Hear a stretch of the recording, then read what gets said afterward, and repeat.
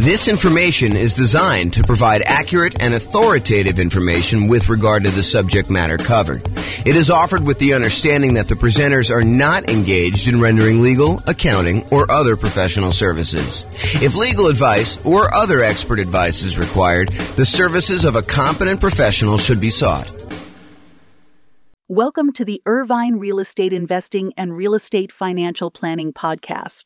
Learn all about investing in real estate in Irvine, California, with a combination of real estate financial planning and modeling, with numbers specific to Irvine, plus syndicated, more generalized recordings of live and pre-recorded real estate investing classes, not all of them specific to Irvine. Be sure to stay tuned after the podcast for a message from our sponsors. Well, good morning and welcome, everyone. This is James Orr, and this is a really short mini class today. So normally, when we think about saving for down payments, we think about the more I save, the better off I can improve my cash flow. If I put more down, I could have a lower monthly payment, and if my income is the same with a lower monthly payment, then my cash flow would improve. But sometimes taking money that you would have otherwise set aside for down payments can be used in an alternative way such that it is more effective. It'll actually make a bigger impact in improving your cash flow, improving the overall returns you're getting on your investment. And so that is what this, as I mentioned, very short class is about today. We call it alternate uses for down payments. And it really consists of this one slide.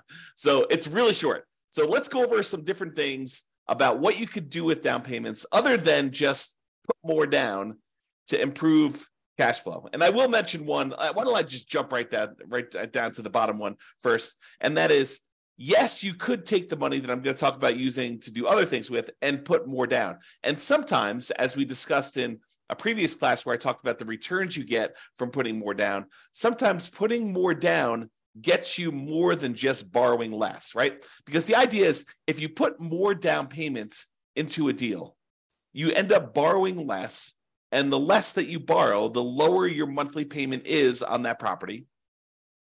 And by doing that, you tend to improve cash flow. But putting more down can also have other impacts on your loan. For example, going from 20% down to 25% down when you're buying an investment property has a very significant improvement to the interest rate that you'll get from the lender.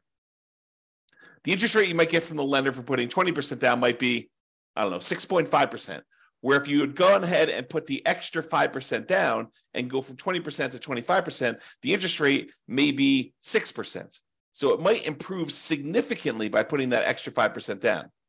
And in other cases, if you're thinking, hey, look, I was going to put 15% down, and if I put down 20%, I will improve my interest rate, which also happens. Going from 15% down to 20% also improves your interest rate. But the other thing that happens when you put more down is you don't have PMI anymore.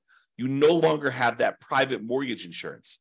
And remember, private mortgage insurance is the insurance that the lender charges, that the lender insists you get from a third party to protect them in case you default.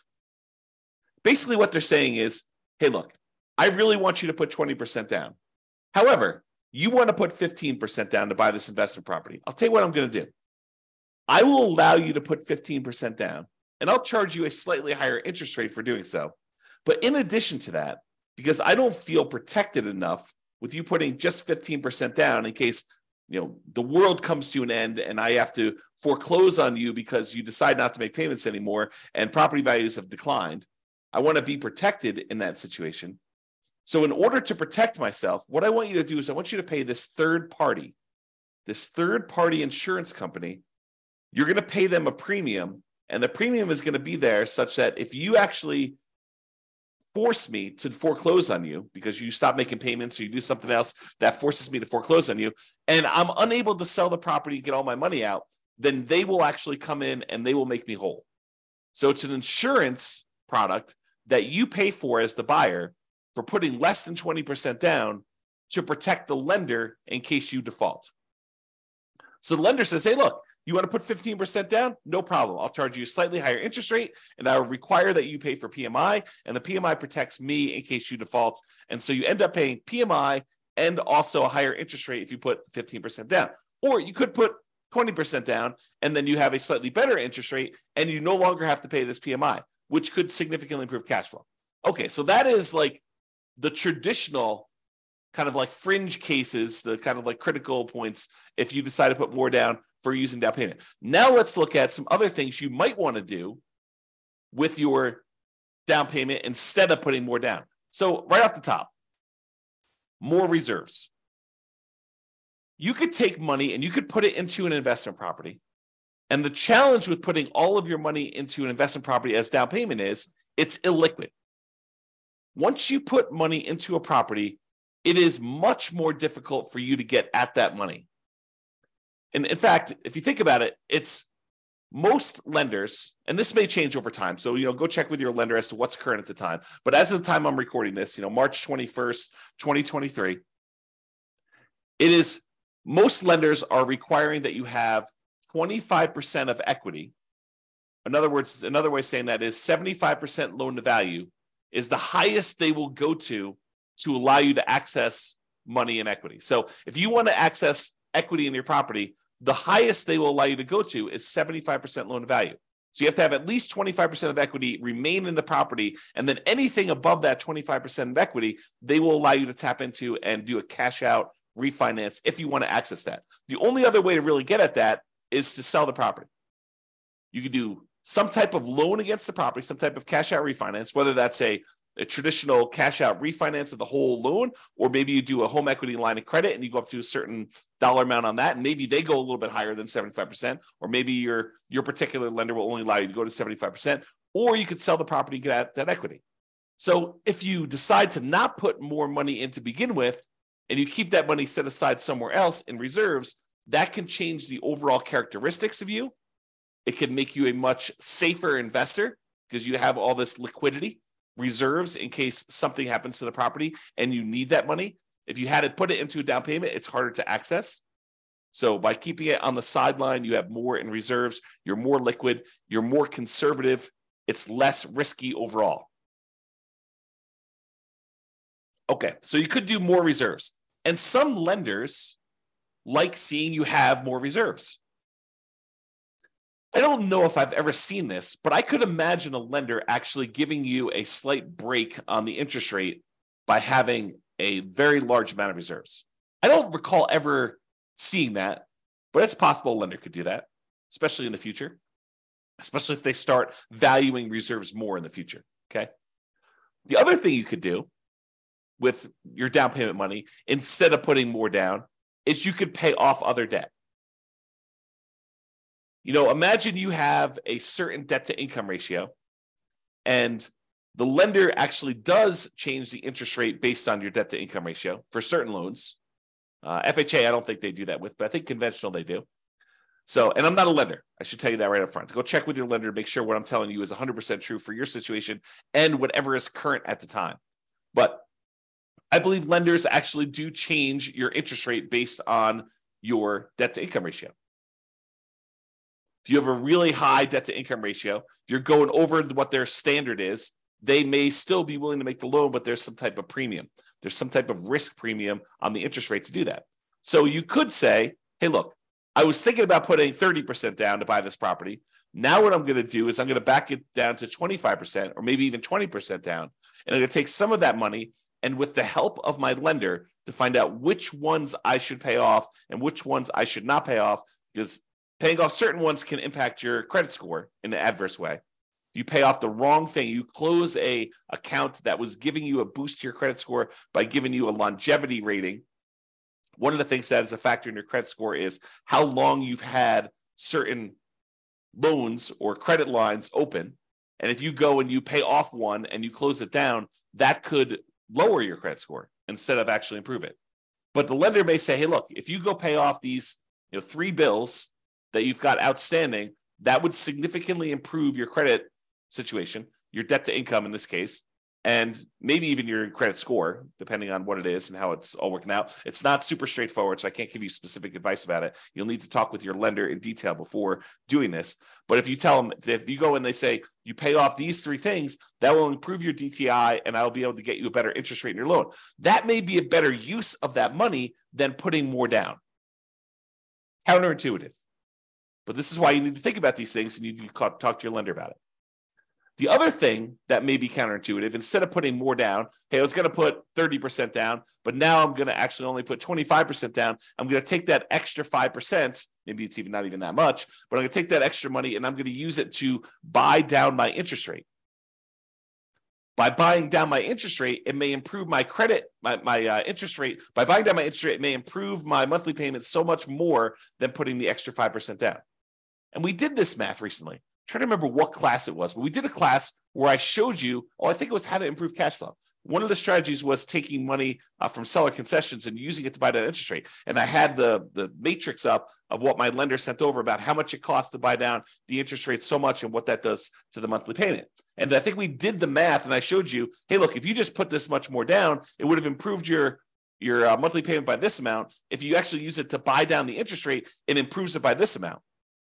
And so it may be better for you to price out buying down interest rate on your mortgage instead of actually taking that money and putting it extra as down payment. Now, if you're only going to hold the property for a very short period of time, does it make sense to go buy down your interest rate for 30 years? Probably not. If you know you're going to be in and out of the property in 5 years, 6 years, 10 years, whatever it is, then buying down the interest rate for a 30-year period may not make sense. But if this is one of the properties that you plan on holding in your portfolio forever, it's going to be one of the ones that you've designated that is going to be the source of your positive cash flow in your financial independence, retire early sort of model, then maybe you do pay down the interest rate because you know you're going to hold that loan for 30 years. But this is why you need to understand what your plan is. If you're buying properties, you're going to use the strategy where you buy 10 rentals, hold on to them for a period of time, then sell off a portion of them to pay off the remaining.